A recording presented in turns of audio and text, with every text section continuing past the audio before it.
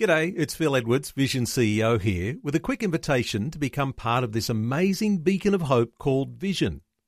Together we can put our love into action to help people of all kinds build or rebuild their lives on the truth of God. Please consider the part you can play during our upcoming Visionathon appeal, remembering that it's your support that makes Vision possible, including this podcast. Audio on demand from Vision Christian Media. Exploring faith and the future. Neil Johnson and Bible teacher Dr. Kameel Majdali. Gleaning some more insights today on the very first book of the Bible, the book of Genesis. Let's talk about those first 4 chapters, Kameel. These are the places where we'll see many of the things we take for granted, not only in our lives, but in our faith. We hear those mentioned for the very first time.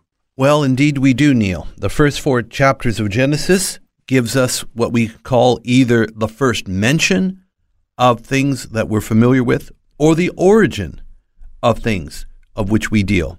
For example, first mention of God is in Genesis. First mention of heavens, which includes all the creation of space in Genesis. Earth, the creation of matter.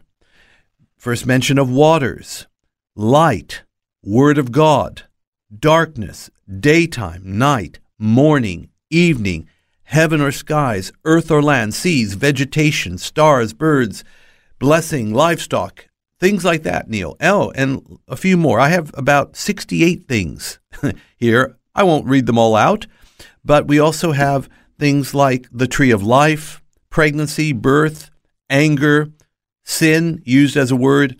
We have murder in the 4th chapter, and we have prayer. So what we're talking about here, when we say first mentions, is really definitions that we have right from the beginning.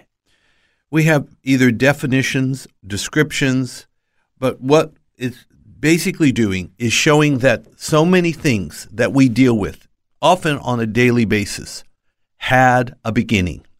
As we learned in Genesis 1:1, in the beginning, God created the heavens and the earth. So the heavens and the earth have a beginning, and so do these other things that we deal with here, like the wild animals, the male and female, image of God, trees, Sabbath, rain, streams, garden. They all had a beginning, Neil. And Kameel, there is a sense, isn't there, when we talk about those beginnings, those first descriptions, these are describing the way human nature is in its relation to God. Yes, it does. Ultimately, the book of Genesis puts more emphasis on God's plan for redemption than it does about first mentions and early human history. We have to understand that it only gives us 11 chapters on early history and first mentions, but 39 chapters on a single family, the line of Abraham. And that family continues to be very central throughout the rest of the Bible, including the book of Revelation, that mentions the tribes of Israel by name as part of the end-time story. Remember, Neil, God is not trying to play favorites here. God, as God, chooses whom he wants for his election, his great calling, so that everybody will be blessed. And ultimately, that's what happens in the book of Genesis, and ultimately, that's what happens at the end of the book of Revelation. If Genesis 1:1 is in the beginning, at the very end of the Bible, it says, "The grace of our Lord Jesus Christ be with you all. Amen."